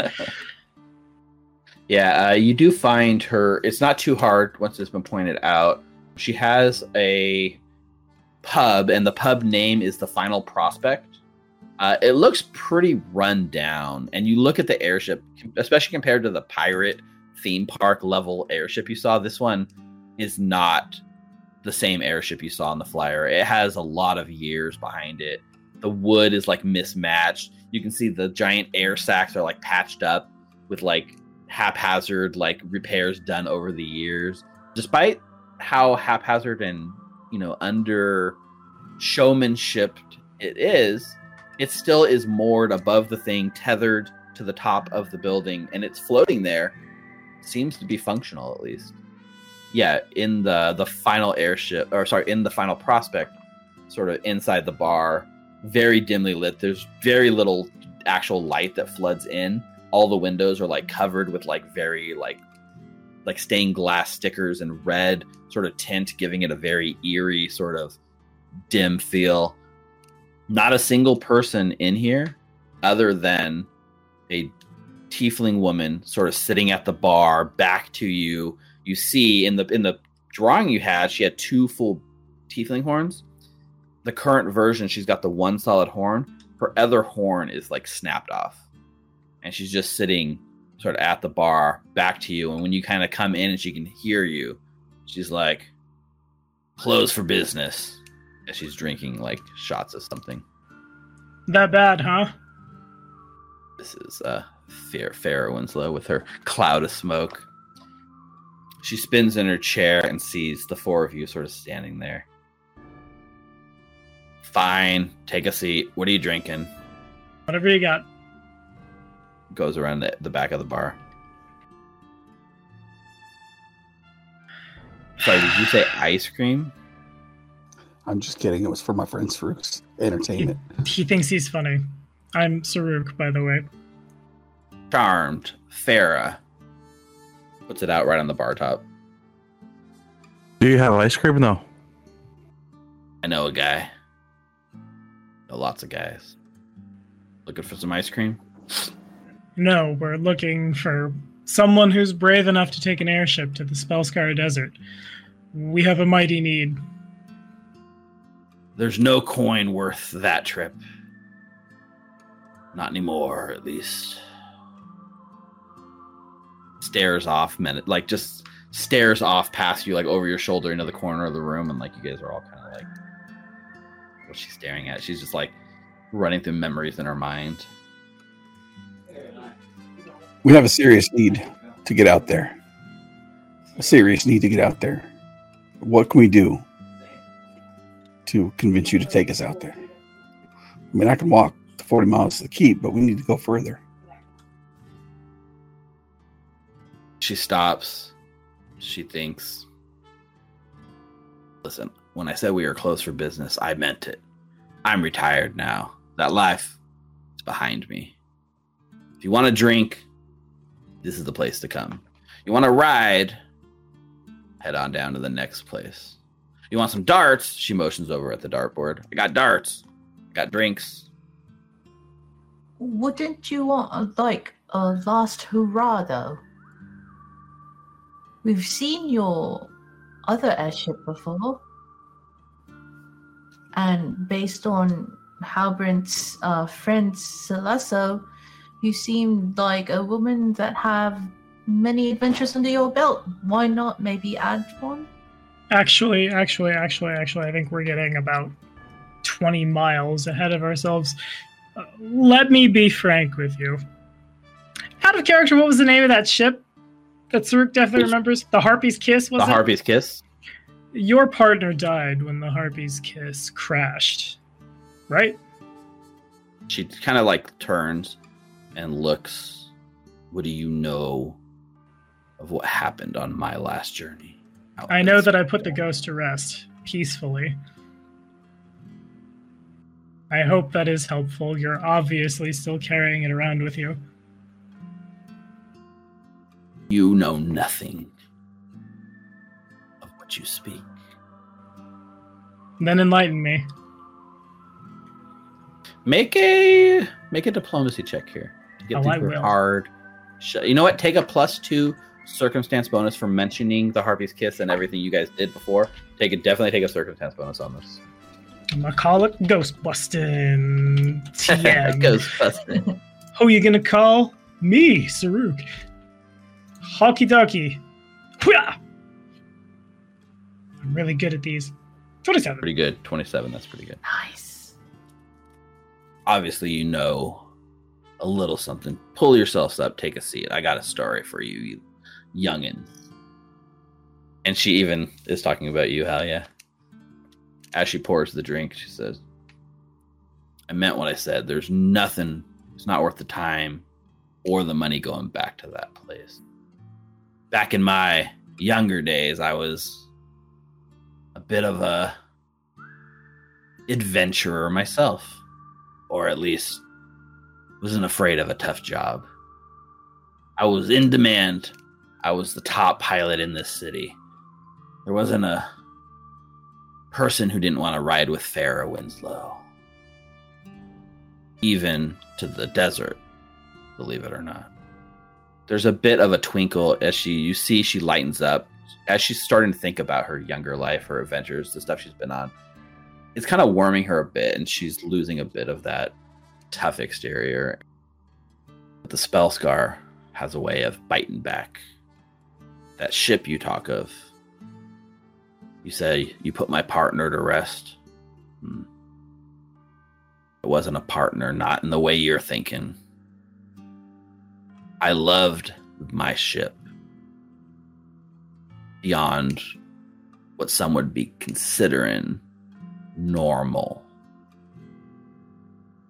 I put my ship above my own crew, my friends, my lover. Strange things happen out in the Spellscar. Sometimes you fly into a mana storm, and your ship becomes sentient. Sometimes that ship gets jealous. Jealous of your friends, jealous of your crew, jealous of your lovers. That was not my partner you put down. That ship was haunted. And I lost most of my crew that day. Ever since then, nobody wants to ride with Farah. Farah Winslow is retired. Pours another round of shots for you guys. No, I'm thinking you got caught in a very unique and kind of terrifying set of circumstances that I don't know how to parse in this moment. You know what I miss? It's not the adventures. It's the desire. People wanted to fly with me, flying a full ship, walking through the halls, people treating you with respect. That's what I want. One last hurrah, you say? He looks at you, Anita. Aren't we a full ship? Like there's 4 or 5 of us. She nods. She says, you would be a full ship. You willing to pay? How much? As long as the price isn't too scary or unbelievable. Unbelievable. I mean, I know inflation's hit a bit over the years. I'll just go with my old rates. Top tier, high shelf, Farah Winslow production. 50 gold a head. However, I can see by your reaction that might be a little rich for your blood, the way you're dressed. So I'll tell you what. I'll take you for free. But I need you to do me a favor. I need at least 4 paying customers to help me relive my glory days. And then I'll take you wherever you want to go. Well, we got Celesta. That's one. Hi, how are you? Maybe she's got some friends. I'll be right back. And he'll run out the door and see if he can find his friend. Okay, yeah, you hunting down. You find, without too much ado, Celesta is kind of walking around weighing her options. She's got a handful of different flyers that she's, like weighing and looking and stuff. But you can tell. You come up and she's like, reach for this guy. Just kidding. I'll shoot you down like the dead dog you ought to be. What were you saying? That's a little too close to home. She knows how to push your buttons. Do you have anybody else that you were going to go out on the hunt with, or anybody else you know that wants to get out that way? I think we got some passage for you, as long as you're willing to pay. I'll chip in for some if you don't have enough. Shit, yeah. How much? How much for 50 gold pieces a head. 50? Nah, I'm in. No problem. I'll pay my way. Do you know anybody else? I got one condition. Not like last time. Well, not entirely unlike last time. We need to fly low enough. I need to shoot something. I need to hunt something from the airship. Okay. Big game hunting. I need to bring a trophy back. Something that says, I went to the Spellscar and I'm badass. I mean, do you ever go out to the, what do they call, Dinosaur Badlands? Maybe that's on the way. That sounds awesome. We're definitely going to the Dinosaur Badlands. Okay. Perfect. I'm in. Unfortunately, I am sort of a one-man crew. Woman crew, so to speak. I get you. Most of the old gang didn't survive to retirement. Don't I know? But she kind of looks around, and there are like tons of people here looking for passage on different things. She's like, but I'm sure somebody here. Anybody looking for a ride? And she just kind of screams out loud in the middle of the thing. Speak to my friend Hal here. He'll get you a deal. Don't ghost me. I'm heading to the final prospect. All right. So you got one. Can I do a check to see if anywhere in the area? How do you want to do it? Like, what are you like going around just asking random people? I'll go to the tavern with the pirate ship to see if there are any disappointed customers that were also turned back by this actor pirate because they didn't want to bring him to. You know, maybe Shoma needs to get out and stretch their legs. I don't say that in character, but it'd be funny. Yeah, you could also, we could bring Aldo, but I don't think Aldo can afford the 50 gold, unfortunately. Oh, yeah. Aldo, what are you doing here? This is so convenient. Fuck yeah. We But pay Aldo for would be- Aldo. Who do we know that can afford a 50 gold trip that will probably get them killed and that we'll have to babysit through the fucking mana waste that it won't be too terrifying to do? We have a child, an old man with Cat. dementia, an actual cat. The cat will be fine. The cat will survive. So Anita, while they're mentally going through the list, you go over towards the pirate ship to see if anyone that's there. You see like a younger couple, probably like not younger than you at least, but like a young couple comparatively, like probably mid to late 20s. They kind of come out and you can hear them like sort of arguing, like, "Honey, I'm sorry, I can't afford 150 gold. You said it would be my choice for our honeymoon, but can't we just? We can go to Alkenstar Falls. I mean, we can take a ship up the river. I want adventure." Do we have to bring the toxic couple with us? Reffy, you can kill them. Hello, sorry, I just overheard your conversation. I know, they ask for so much, 150. I know a place that they'd only charge you for 50 gold. Where are you going, huh? Spellcast Desert. That far east. Have you heard of the dinosaur uplands? Or the fireball mesa? You got her attention at least. She's like listening to your adventure, and he's like, "No, honey. I mean, even 50 gold is kind of pushing our budget."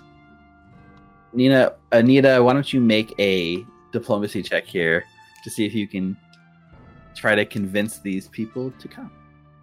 Or how would you sell them? I mean, you're selling them on this. What are you doing? And then we'll make a roll accordingly. So they're looking for adventure, so I'll just list down the places that have really cool names. So, have you heard of the Scream? I have no idea what these places are, but I'll just say them. The Screaming Fields, have you heard of maybe the Harpies that just, if you're in there, if you don't have enough willpower to survive going past it, you will go out of there crazy.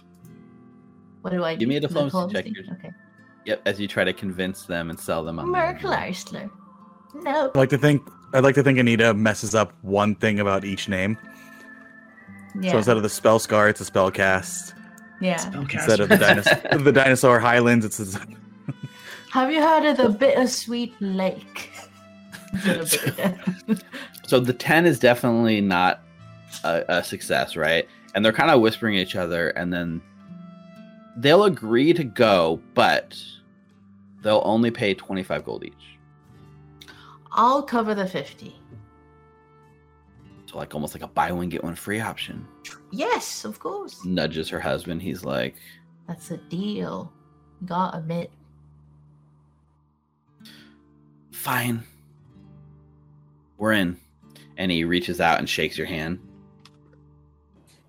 I got two, I say. Brem, Finn. Bram and what? I'm sorry? Finn. Finn. It's nice to meet We're you. on, I'm Anita. we're on our honeymoon. Is there like a honeymoon suite, perhaps? Some kind of like upgrades? I'm going to need some amenities on this trip.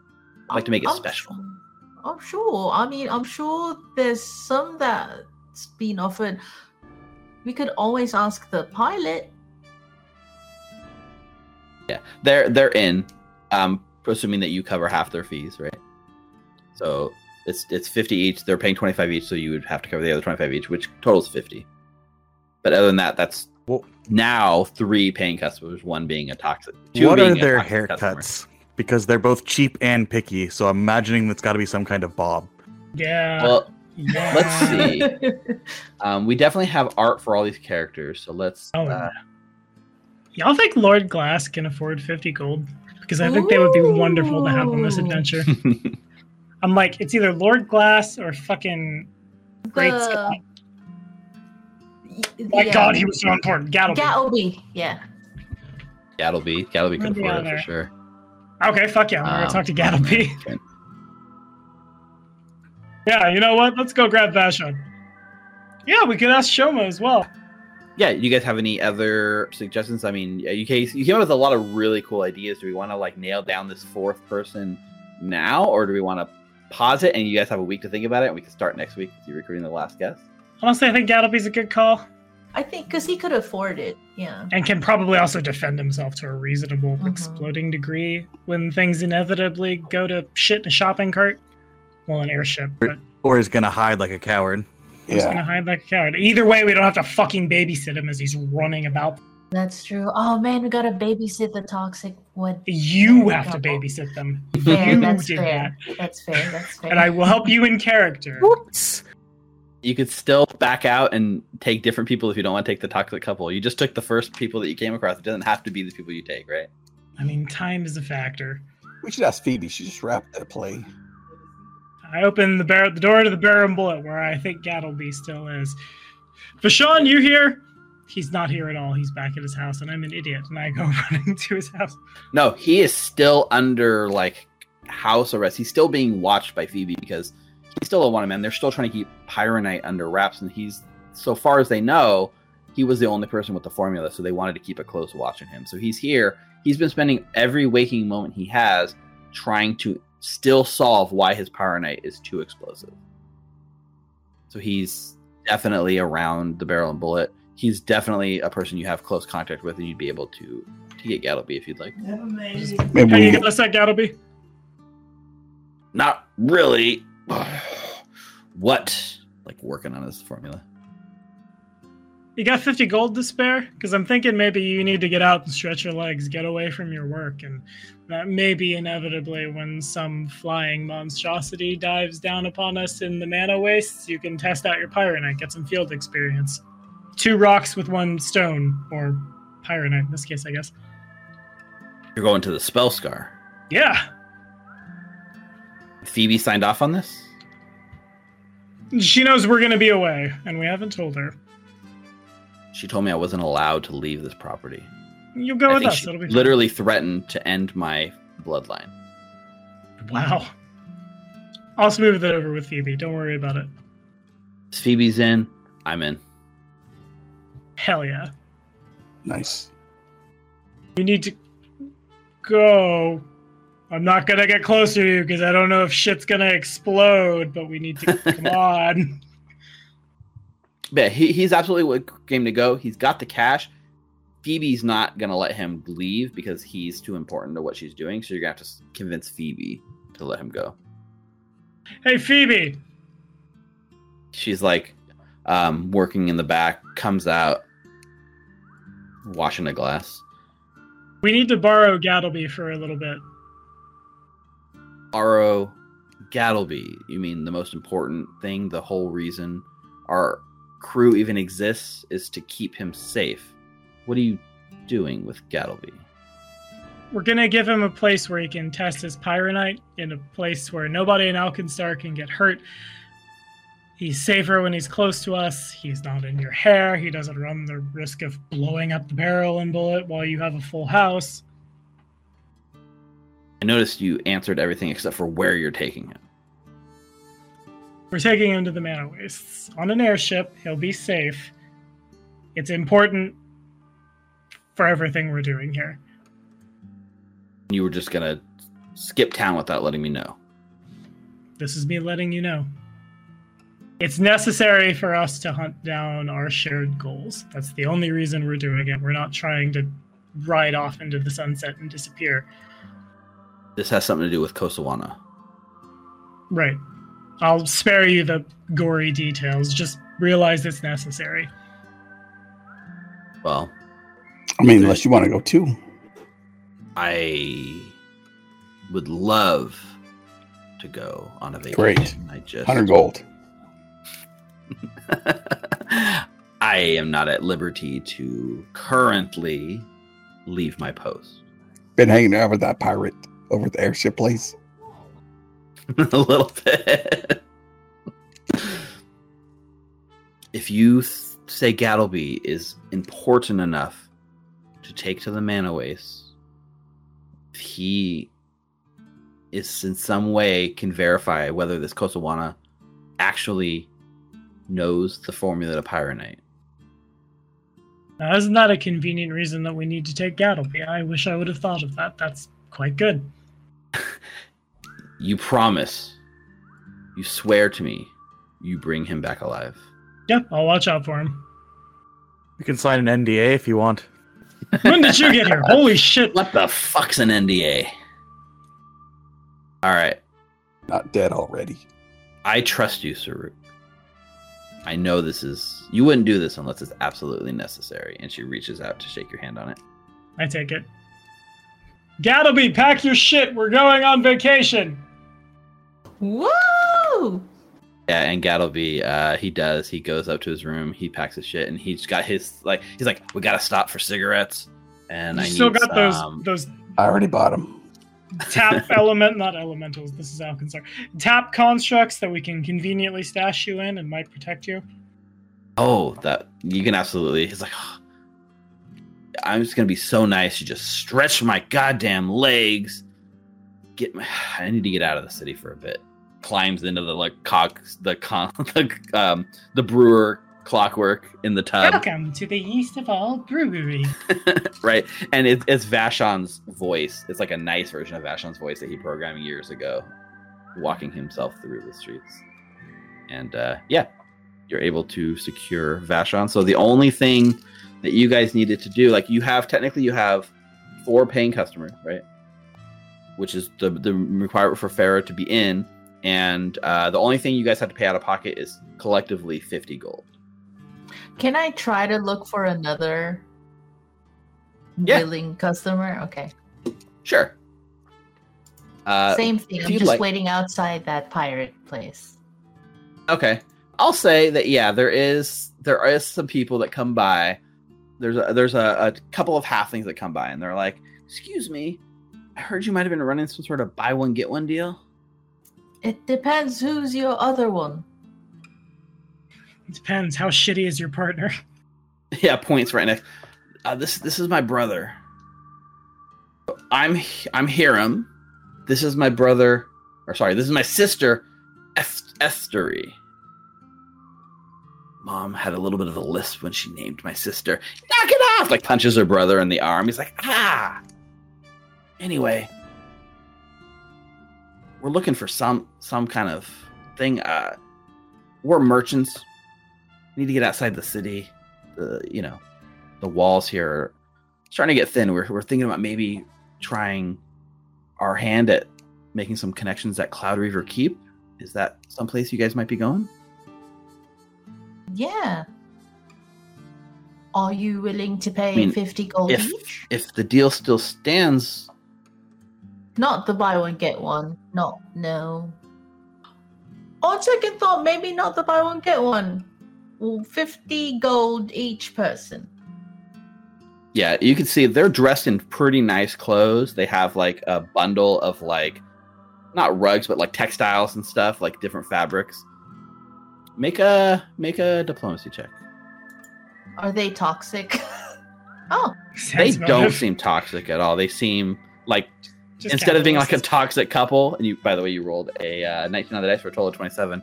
They talk it over. I mean, 50 gold is a little it's steep on expensive for a trip to Cloud Reaver Keep, but you seem really nice. Tell you what, 50 gold each. We're in, but you let us pitch you some of these textiles while we're on the way. You look like you could use a new wardrobe. Sure. Yeah, I know. There's a couple holes in it. Great. Where do we go? Just follow me, and then I walk to the pub. The final prospect. The So you pub. get there, and Gattleby shows up in a clockwork Go. brewer, Saruk and stuff, and then the toxic couples there already arguing out on the porch of this place, like they're constantly bickering. And then you also have Solessa, who's just sitting there, hat leaning against the wall, like hat down over her eyes, as she's just like reconsidering whether she could handle a trip with these two like people arguing. I go to the toxic couple. I'm sorry, deal's off. What do you mean the deal's off? I don't have money. No, you and I had a deal. I'm getting my vacation. Is there a manager here? I need to talk to the manager. And then she I am the in. manager. No, I look for Saruk or Refi. Help. She stomps into the final prospect to go yell at Farah. And then, like, almost immediately, there's, like, the sound of, like, wood shattering as Farah just, like, smashes her with a chair and throws her out the front door, Fresh Prince style. And she lands, like, right on the thing, all, like, beaten up. And her husband's just like, sorry, gets her up and, like, scurries off. And then the siblings look at each other with wide eyes, and they kind of take, like, a step back, like, maybe this isn't the trip we want to be on. Don't worry about them. I'm sure they're definitely not going with us, and as they're going away. And I'm sure they will work out their problems somewhere healthy, and that person knows that the other person is not, and then just, nope,